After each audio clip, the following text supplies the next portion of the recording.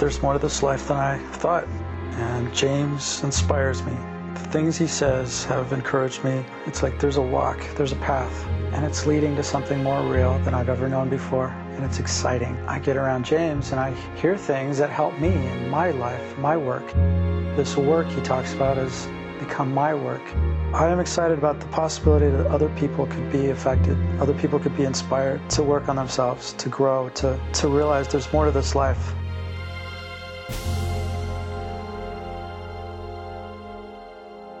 Arthur, why are you wearing that silly hat? I don't know. That's a good answer. I don't know. In fact, that's the best answer. The worst answer would be, I'm not wearing a silly hat. I asked somebody the other day, why are you wearing that silly hat? I'm not wearing a silly hat. You're wearing a silly hat. Monty Python, they did this skit one time, The Ministry of Silly Walks. And John Cleese would do this silly walks. And, you know, they had the bowler hat on and the suit and the whole thing and this desk in an office. And the minute somebody would come in and they had a silly walk. That's not a silly walk. You know, he'd say, and John Cleese would get up and show him a really silly walk. And sure enough, it was a silly walk. Well, we're going to talk about silly hats because we have silly hats. It's pretty bad when your thinking cap is a dunce cap. The 13th century philosopher John Duns Scotus of Duns, Scotland, a well-respected but oblique scholar, felt that conical hats increased learning potential. The theory was that knowledge is centralized at the apex and then funneled down into the mind of the wearer. Kind of like pyramid power, you know. People used to sit under pyramids and put their razor blades under pyramids to have them sharpened, you know, and things like that. This power was being come down from the apex, was focused at the apex, it come down. And so really there's nothing new under the sun. It wasn't a Duns cap, it was a pyramid in the 60s and 70s. So Scotus was widely praised in his day, but eventually fell out of intellectual favor. His Duns became the Duns cap. His Duns cap was an obvious target of derision and came to symbolize stupidity. The logic behind the dunce cap, it makes slow pupils learn better. But it was later used to humiliate the wearer and motivate students to try harder. We've touched on clothes symbolizing inner attitudes. A few weeks ago we talked about wedding garments. Common thing in the work is to talk about shoes. I have good leather for sale from which you can make good shoes. Now we're at hats. Everyone wears an invisible, silly hat. And some are not as silly as others. Some are a little more pernicious than others. But how does this come about? How do we get these silly hats? What is this all about? As children, we're in essence the real, the small, the primitive, undeveloped part of us. This is the thing that's not understood very easily about essence, is that essence needs an opportunity to express. Without an opportunity to express, it cannot really develop fully. It's like a muscle. Use is what makes it strong. Use is what makes it grow. Use is what makes it responsive. Use is what trains it to do certain things. Essence is like that. You have it. You were created with it. It's your gift. It's a gift that's given to you. It's the gift of life that's given to you as you come into this world. Before you come into this world, actually. But as you come into the world, it's your gift, and it's up to you to develop that gift. It's up to you to use it, to give it expression, to allow it to express in life. That's why you're here, so that your essence can transform this world. That's why you're here, so that your essence can transform this world. How can that happen if your essence doesn't get to grow, if it stays small and undeveloped? Well, it can't. It has to grow. It has to get stronger and become bigger and develop. And so that's the purpose of this life. So as children, we're in this small, primitive, undeveloped part of ourselves. And it's a ridiculous part and it's a beautiful part all at the same time. You look at children and you think, well, they're ridiculously not prepared for life. But you look at children and you think, oh, if we could just be more like them. So there's this beauty in it. Just this beauty of essence that is so right. But in its primitive, undeveloped, weak state, it's ridiculous. It can't survive in life. And so this is the conundrum in which we find ourselves. Personality then surrounds essence. But the problem is that while it's protecting essence from life, it is also keeping it from growing. The work says that this is necessary. I'm not going to take issue with that because, quite frankly, I don't know and I don't care. What I do know is that this is what happens. Whether it's necessary or not, I don't know. Whether that in a perfect world, but we're not in a perfect world. We're here. Then based on that, maybe it is necessary. So I agree. Okay, fine, it's necessary. Personality surrounds essence, not allowing it to grow, while personality grows. because personality also has to be able to deal with life if it's going to protect essence. Makes sense? What good's a bodyguard that is weak, that is as weak as the body that is guarding? Well, that's no good at all. But the problem then becomes false personality begins to form around personality. Now, it's false personality through which we imagine that we're real people. Once our idea of ourself, once our feeling of ourself goes out of essence into personality, that's not so bad. But when it goes out of personality into false personality, then we're in trouble. Then we have this thing, this false personality, that we interact with through imaginary I. So imaginary I and false personality are connected together. They're kind of like joined at the hip. And we interact with false personality through imaginary I. And through that, we imagine ourselves to be real people when the real person is actually the essential person that came into the world that is still primitive and undeveloped and weak. When I say weak, I don't mean weak backward. I mean weak forward. It's weak in its manifestation. It's not weak in its source. It's very strong in its source because it's connected with the absolute. So it's very strong in its source. But in its expression, it's very weak, and so that's why personality forms around it to protect it. And then false personality grows like barnacles on personality, and then we connect to false personality through imaginary I, and we find that we don't know who we are anymore. We think that we are this thing that's surrounding personality. And then as we start to peel the onion, we find that we have personality underneath that false personality. But then as we continue to peel, we find that there is something essential underneath that personality, but that it's still so primitive and weak and undeveloped, it needs expression. This is what we're after. We're after the ability to express this. One of the powers of imagination is persuading us that we have something that we haven't got. Now, this may not seem like a big power, but if you think about it, if you had the power to persuade people that they had something that they didn't have, you would rule the world. You could persuade anyone that they had what they wanted. And then you could take it and you'd have it for yourself, and you could leave them imagining that they had it. So you'd be the greatest thief in the world. You'd be the greatest politician in the world. You could persuade people that they had something that they didn't have, that you were doing something that you weren't doing. I know it sounds like politicians have that power, doesn't it? But they don't unless we give it to them. And of course, we give it to them because we are under the power of imagination. We believe in imagination. If we wish to awaken from this earth sleep, when I say earth sleep, I mean that when we come here to this earth, in the very beginning, when we're little children, we're awake. You look at little children, they're awake. The wonder of life is all they care about. This present moment is all they care about. If they get stung by a bee, they cry. If you get stung by a bee, you don't. You have a lot of other reactions about it. If a child falls down, the child cries. If you fall down, you look around to see if anybody saw it. This is all false personality. This is all that covers up this essence, because essence is embarrassing to false personality. So this earth sleep in which we're all used, and I mean literally, while we are in this earth sleep, we are being used. All of this personality and false personality is not real. It simply surrounds what is real. Essentially, it is parasitical in nature. It is living off of the life flow that comes through essence, through our essential self. So it's essentially eating it. It's eating what comes from that. Now, because essence is connected, because essence source is so powerful and so abundant, it can eat for a long time and not destroy it. Some people think you can't destroy it at all. This work says that essence can be forced into, well, let's say, it's kind of obnoxious to me. I can't say destroyed, because I don't think the essential self can be destroyed. I think it can be forced out of manifestation. I think it can be forced back to its source, in a sense, withdrawn.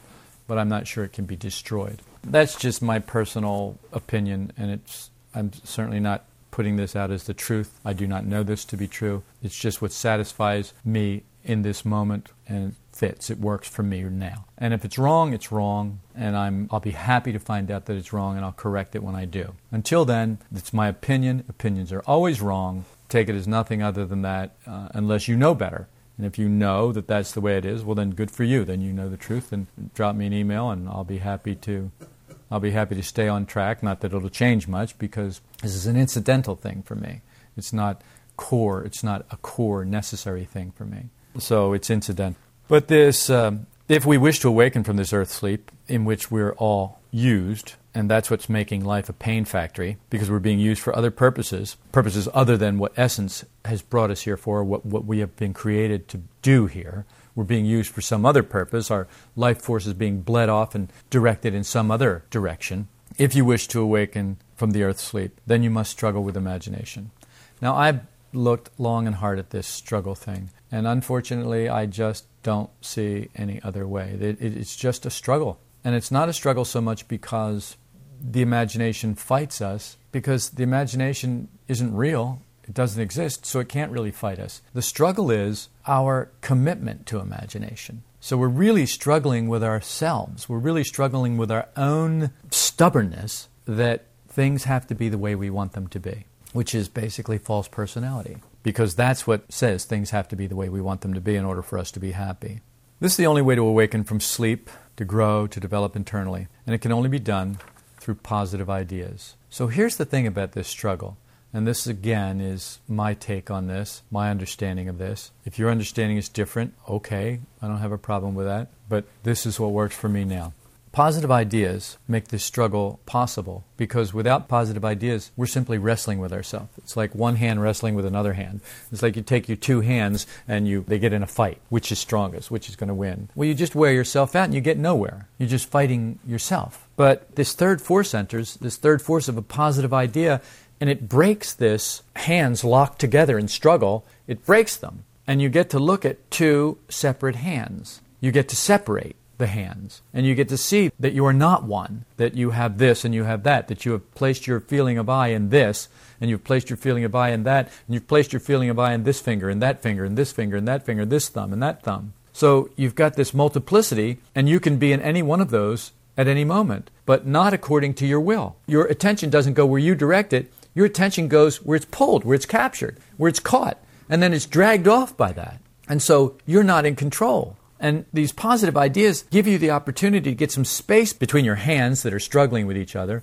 and you and your hands, so that you can look at them and start to see how things are. Now, we can't see how things are on our own, because our minds are so twisted with imagination and false personality and desires and insanity that we need positive ideas to kind of wedge in there and be a guidepost, to be a kind of like an anchor, to be a touchstone, to be a Rosetta Stone, from which we can begin to translate our own twisted, confused, Tower of Babel, confusion of tongues, lives that we're enmeshed in, that we're entangled in.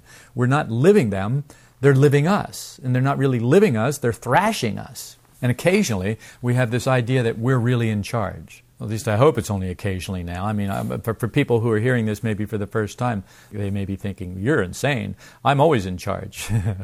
Right. And there will come a day, if they ever get some of these positive ideas and allow them to come in, that they will see just how crazy they are to say that. I mean, you have thought how many times that you were in charge. Now you're suspicious about it. Now you doubt. And the amount of energy, the amount of power, the number of positive ideas and the amount of work that you have to do to get to the place where you can doubt yourself, it's formidable, isn't it? And it takes a long time. But, oh, thank heaven for the day you get there when you can doubt yourself. Thank heaven for the day that you can say, when you can say, I would love to be free from this plague of myself, this plague of false personality. We've really got to be disgusted with ourselves. We really got to get to the place where it's just like, okay, I have had enough. I've had enough of this mind. I've had enough of its thoughts. I've had enough of its desires. I've had enough. Enough. Shut up already. I am tired of listening to you. I'm tired of you being in my head. Get away from me. It's like throwing out demons, Get out of me. And then in the name of the work, in the name of Gurdjieff, leave me. It's like, for those of you who are into that kind of thing, and for the rest of you who are into something else, well, then that's fine. Whatever. But you understand what I'm saying. It's like you just want to be separated from this thing. You want to peel this thing off of you. And that's when you begin to feel essence. When you want to peel this thing off of you, it's because you have had some flashes, some glimpses of your essential nature, your essential self. And then suddenly this thing starts to be crowding you. It's choking you. It's smothering you. It's like, you realize that you're in this jar and that the lid is screwed down and this is not your rightful place. You start to see through the jar and you start to see the outside world and you want to be out there. You don't want to be in this thing anymore. It becomes a very emotional experience. Very emotional. I mean, you long to be free. You long to be free from yourself, this false personality that you've called I. And that longing becomes this great wish that Gurdjieff talked about when he said, I wish to remember myself. This is this longing, powerful, emotional wish, this desire, this deep, powerful desire that comes from your essential self, to be free from this shell, to be free from this glass jar, to be free from this imprisonment, this cell, this horrible thing that has captured us and kept us stuck in here. There's actually some kind of sense of I, feeling of I, that actually begins to connect with essence. And you begin to feel your essential self. Can't be described really, but you begin to feel it, you begin to experience it, and you begin to see yourself apart from this jar, this thing that you're living in, this thing that's running you around, that's draining you, that's making you say and do all these ridiculous things that you would never do in your right mind. But it's so hard to stay in your right mind. So hard to stay in your right mind. We stay in our right minds for just a moment, a flash, and then we're gone again. We're dragged off captive by this powerful thing that we have grown, that we have acquired, and that's the false personality. Until finally we find that the only way to live with it is to agree with an adversary quickly while you're on the road with him, so he doesn't turn you over to the judge, and so you find yourself agreeing with false personality and imagining and thinking that's what I am, and your imaginary I is back, and you're back into that, longing for another flash of when you can get back to your essential self. Negative ideas put us to sleep while positive ideas awaken us. Anything that strengthens false personality is a negative idea. It's just that simple. Anything that strengthens false personality is a negative idea. Anything that weakens it, makes it more passive, is a positive idea. What we have found, what we are finding, is that the only thing that weakens false personality is positive ideas. And positive ideas come from C influence. Positive ideas come from somewhere outside of this life, somewhere outside of the false personality, the acquired self. Positive ideas must come from somewhere else. And so there are people who broke out, who got out, and they send messages back to the poor crickets stuck in the jar. And they send plans, and they send files in the pies and how to get out, and maps. And they say, look, you can get out. There is a way out. This is the way. But it takes such a tremendous effort to even believe that, to even see. It takes so long to even see that we're in this prison, that the idea of getting out is like, forget about it. This is all I know. This is all there is. There isn't anything else. Internally, we're children. We're not grown up to our potential purpose, that for which we came here. If we were grown up, war would cease instantaneously on this planet. If we were to grow up, our essential self, if we were to grow up, war would be impossible. Absolutely impossible. It could not happen. As we are, though, not only is war a possibility, for us it's a necessity. That's how insane we are. That's how far we are from our essential self. We're all wearing costumes and uniforms with pasted-on faces and expressions. As long as we're in our element, it's all fine. Outside our familiar element, we're uncomfortable. We become embarrassed, and then we start the play acting. We start smiling or being sad or doing whatever we do. Look at the pasted-on expressions that we have. You walk into a room, what do? There's certain things that you do. There's certain things that are required of you that you do. And these are all the false things about us. This is the first education that's imposed on us by life. We learn how to be social creatures in prison. We learn how to do it. We learn how to get along with the other prisoners so that we don't get stabbed in the night or set on fire or beat to death or whatever happens in prison, all these horrible things that can happen in prison. The education of personality, that's what this is. We're trained how to have manners, how to get along with somebody, how to smile at someone when you really just want to bite their jugular vein out. But you're trained not to do that. Because they're not giving you what you want. You're not getting your way. They're opposing you in some way. And you want to kill them. You want to destroy them. You want to make them go away. But we're trained how to become ninjas, how to become assassins in the darkness, how to eliminate the person, how to assassinate the person without drawing blood, how to assassinate the person without going to jail. And so we end up then character assassinating. We end up doing all these other things. We end up undermining people. We end up separating from them, making them the bad guy, making them the villain. We end up doing all of these things to eliminate them, to get them out of the way. We divorce them. We fire them. We push them away. We throw them out. We do whatever we do. So this second education that the work talks about is what weakens personality and strengthens who we actually are. so that the real in us can begin to grow. You, after all these years, know one thing beyond the shadow of a doubt. I say this to you, and your heads will nod, and your eyes will brighten, and your mouths will smile, and it will come from deep inside of you, because you know it's a difficult job. There's no way to get around it. This is hard work. And it's hard work because we are battling ourselves. We are battling who we think we are. And it keeps on pulling us back into it. It keeps on sucking our sense of self back into it. And we have to then find a way through these positive ideas. These positive ideas become a rope, a ladder, so that we can start to climb back out of this pit that we get sucked back into by false personality, by imaginary I. We live by meaning. So it's the most important thing. If you think about life, meaning is the most important thing. What does food mean? What does water mean? What do people mean? What does the sun mean? What does air mean?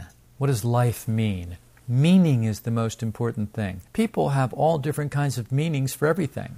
All different kinds of meanings. I don't know that it's infinite number of meanings. I don't think it's like that. But I think there are so many different kinds of meaning for any one thing. So meaning is very important. And this work says that we must separate from the old, from the worn-out meaning, so that we can let in new meaning for our existence. The meaning that we take from life now feeds false personality. We need to separate from that meaning so that we can let in a new meaning that will feed our essential self, that will help the real of us to grow. This is why these positive ideas are so important. If we don't get new meaning, our bodies live, but we die. How many dead people did you meet last week? How many dead people did you have something to do with last week? People who had no clue of the meaning of life. How many times were you one of those dead people when you had no clue about the meaning of your own life? When you had forgotten completely about why you were here? When you thought you were here to get this or to get that? When your sense of I had been sucked back into false personality and you had forgotten your true meaning completely? New meaning is only possible through positive ideas. You won't get it after a time from life ideas. See, people think, oh, but as you get older, you get wise. No, you don't. As you get older, you get old. That's all you get. You get closer to death. You decay. You don't get wise unless you did the things that make wisdom yours.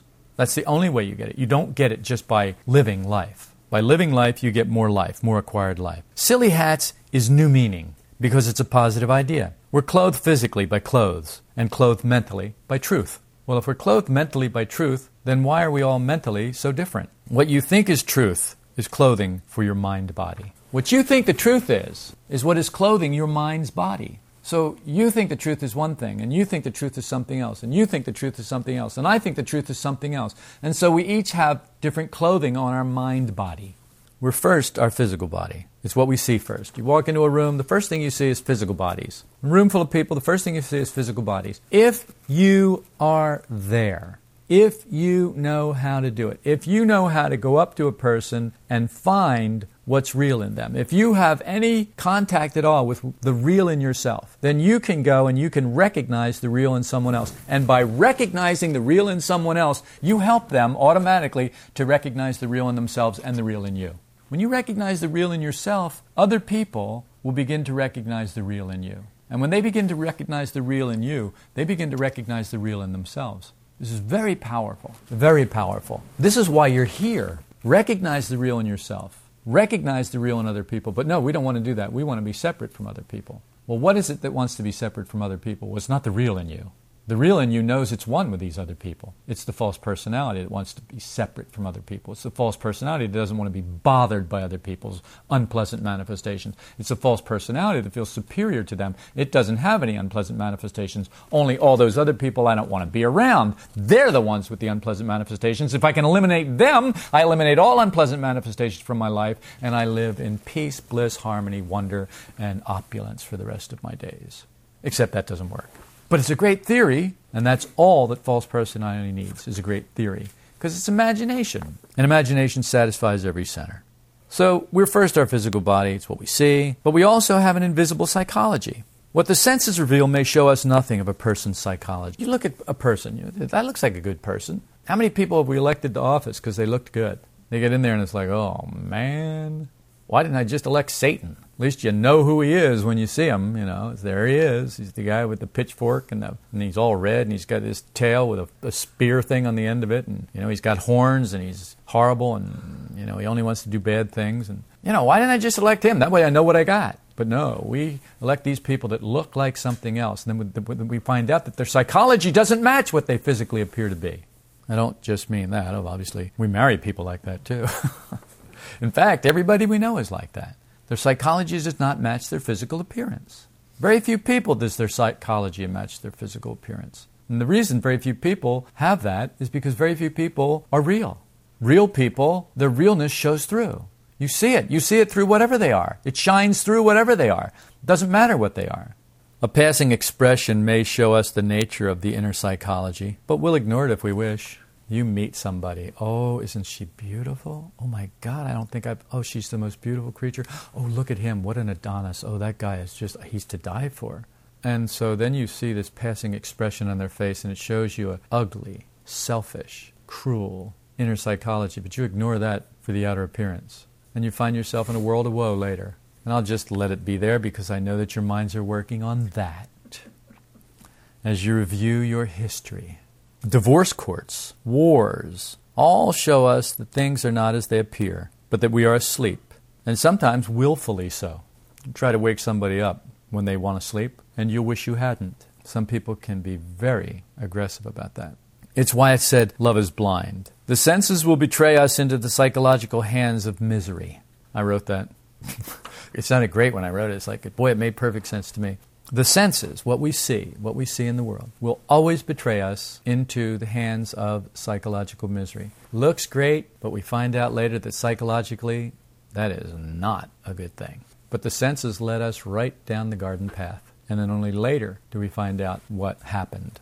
The part of the psychological body linked to how we think is our hat, your thinking cap. Put on your thinking cap. I mean, how many times have you heard that? It's the hat. This is the psychological image, the psychological meaning of a hat is that which clothes your thinking. The head thinks, and its covering is what clothes it. The hair represents something else. We won't go into that now. You remember the Bible story about Samson and his hair. He got his hair cut, he was weak. He let his hair grow, and he was strong. Well, we'll save that for another time. But right now we're going to talk about hats. Samson didn't wear a hat. He wore hair instead. We think from what for us is truth. What truth? The forms of truth that you've been taught and that you accept. That's your hat. Now, when you think about the forms of truth that you've been taught and that you've accepted, and you think of them alongside of a positive work idea, you're asleep, you're not one, try not to express negative emotions, try not to love negative emotions, try not to delight in negative emotions, just that. Those are positive work ideas. You think of the forms of truth that you've been taught and accepted compared to those ideas. You're wearing a silly hat, aren't you? I mean, it's really silly. It's absurd to think that negative emotions could bring us something positive. Well, if you take 2 negatives, you get a positive. If you take 10 negatives, you get 5 positives. If you take 20 negatives, you get 10 positives. And it's absurd. In the light of truth, that's a silly hat. That's just crazy thinking. So when somebody says, well, why are you wearing that silly hat? There are lots of answers. It's the family hat. This hat has been in my family for years. Everybody in my family wore this hat. It's passed down from generation to generation. And when you think about it, that's really true. Or how about, well, it's a country hat. This hat is made of the flag of our country, and so it's a patriotic hat. It's a silly hat. Or it's a tribal hat. Well, this is what our clan wears. This is the hat that our clan wears, so it's our tribal hat. So why is it that you think like that? Well, because it's our family thinking. It's been passed down for generations. It's our country thinking. It's been passed down for generations. It's our tribal thinking. It's been passed down for generations. We have this commitment to it. We think it's a good thing that we want to keep, that we need. So we look out into the world and we see that one person wears a hat and it's a helmet. Okay, so they're a certain kind of person. Well, another person wears a headdress. It's got all kinds of feathers and things in it. And each thinks that their hat is the right one. It's the absolute hat. This is the right hat. Everybody should have this hat. This is the right hat. This is the absolute hat. Everybody thinks that their hat is the right hat. Everybody thinks that their truth is the right truth, and all other truth is absurd compared to... All other truth is silly hats compared to their truth. We're wearing invisible hats because they belong to our acquired invisible mind. Our acquired invisible mind is a body that can be clothed and is clothed. And what it's clothed with can be changed. Yes, we live in visible bodies, but we really live in our thoughts, our feelings, our moods, our desires, and in our invisible ambitions. You may be in a body, but you are nowhere near as aware of that body as you are of your thoughts, your feelings, your dreams, your daydreams, your imaginations, the crap that's running through your head. See, because your head is wrapped, your mind is wrapped in this silly hat, and it affects everything that goes on in your mind. We're really invisible, you and I. We're like the peanut in the shell that only the peanut knows. The peanut in the shell knows it's in there, but everything on the outside doesn't. All it sees is the shell. Outside, we're visible to others as a physical body. In any real sense, we are almost totally invisible. Sometimes you will find a perceptive person who can pierce the shell and see you. And when you find people like that, they're scary. Our first tendency is to embrace them. Then our next tendency is to push them away and to keep them away and to get away from them. Because if you can see that in us, then what else can they see? And we have a lot of things that we're hiding, a lot of things that we don't want anyone to see. And so someone like that becomes very dangerous to us. And you'll find yourself having problems with people like that for a long time and recurring until one day you begin to value new meaning more than you value old meaning. You remember what they say, what it says in the Bible about new wine and old wine? Someone's given new wine and they say they don't like it, the old wine is better. And that's the way it is. See, I come with new wine and you go, oh no, I don't like that, the old is better. They prefer the old because it's familiar, it's aged, it's better. And the new wine, it's like it's a little raw, it's got a little bite to it. It's a little uncomfortable. We're not sure we like that. You put new wine into old wineskins and it bursts the wineskins and the wine goes and the skins are ruined and the wine's poured out and the wine's ruined. So you have to put new wine in new wineskins. So we need to start to think differently. We need to prepare ourselves for this new wine. We need to prepare ourselves for this new meaning. We need to prepare ourselves for these new ideas. They don't just happen. They don't just come right up. You've got to clear the way first. And part of clearing the way is clearing the way of negative emotions. Part of clearing the way is clearing the way of old ideas. Part of clearing the way is clearing the way of old meaning. That has to be done. And it's the hard work of transformation that has to be done to pave the road for this effortless thing to happen. There's a lot of work in this effortless thing, this struggle. Our understanding of our aloneness will save us from constant self-pity. We're alone. How are we alone? It's nobody's fault that we're not understood because we're invisible and no one can know us. How can anyone know you? You're invisible. Who you really are is not the body. And what people see is the body. Who takes the time to see anything more? Very few people. That's why we have this group, and there are very few people in this group, because very few people are willing to take the kind of time and effort that it takes to get new meaning and to pierce through the outer to what's real. The truth is, because we're invisible, no one can know us. Only you can know yourself. This work says, begin with trying to understand yourself. It's a big job that shifts effort to the right place. Yes, it's a big job, but just taking the job on, not finishing it, just taking it on, automatically shifts effort to the right place in you. It automatically changes your center of gravity. And that is a very powerful movement. Even though it's a slight movement, it's a very powerful movement. It's a very important movement. Imagination says, I know myself, I understand myself, and while under that illusion, nothing will change for you.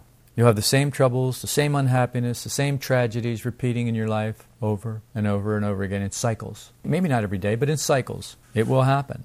This teaching will tell you the truth so that you can think in a new way. It gives you a new hat woven of positive ideas. Your being attracts your life. Change your being and your life will change. This is a positive idea. You are not one. You are many. You are not who you think you are. You are something else that you don't know yet, that you're getting glimpses of, that you're getting a taste of every now and again.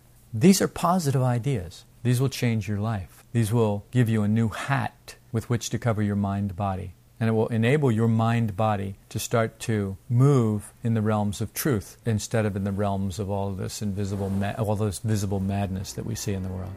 So take off that silly hat. Often the practical application of these ideas sounds like it's going to be easy. The ideas sound great. When we actually run into a situation or a person who's being a little more difficult than we'd like, we find it's not as easy as we thought it was going to be. If you've hit a snag with some aspect of this work and its practical application in your everyday life, I invite you to write James at solidrockvista.com. Sometimes a fresh perspective is all it takes to get us back on the right track.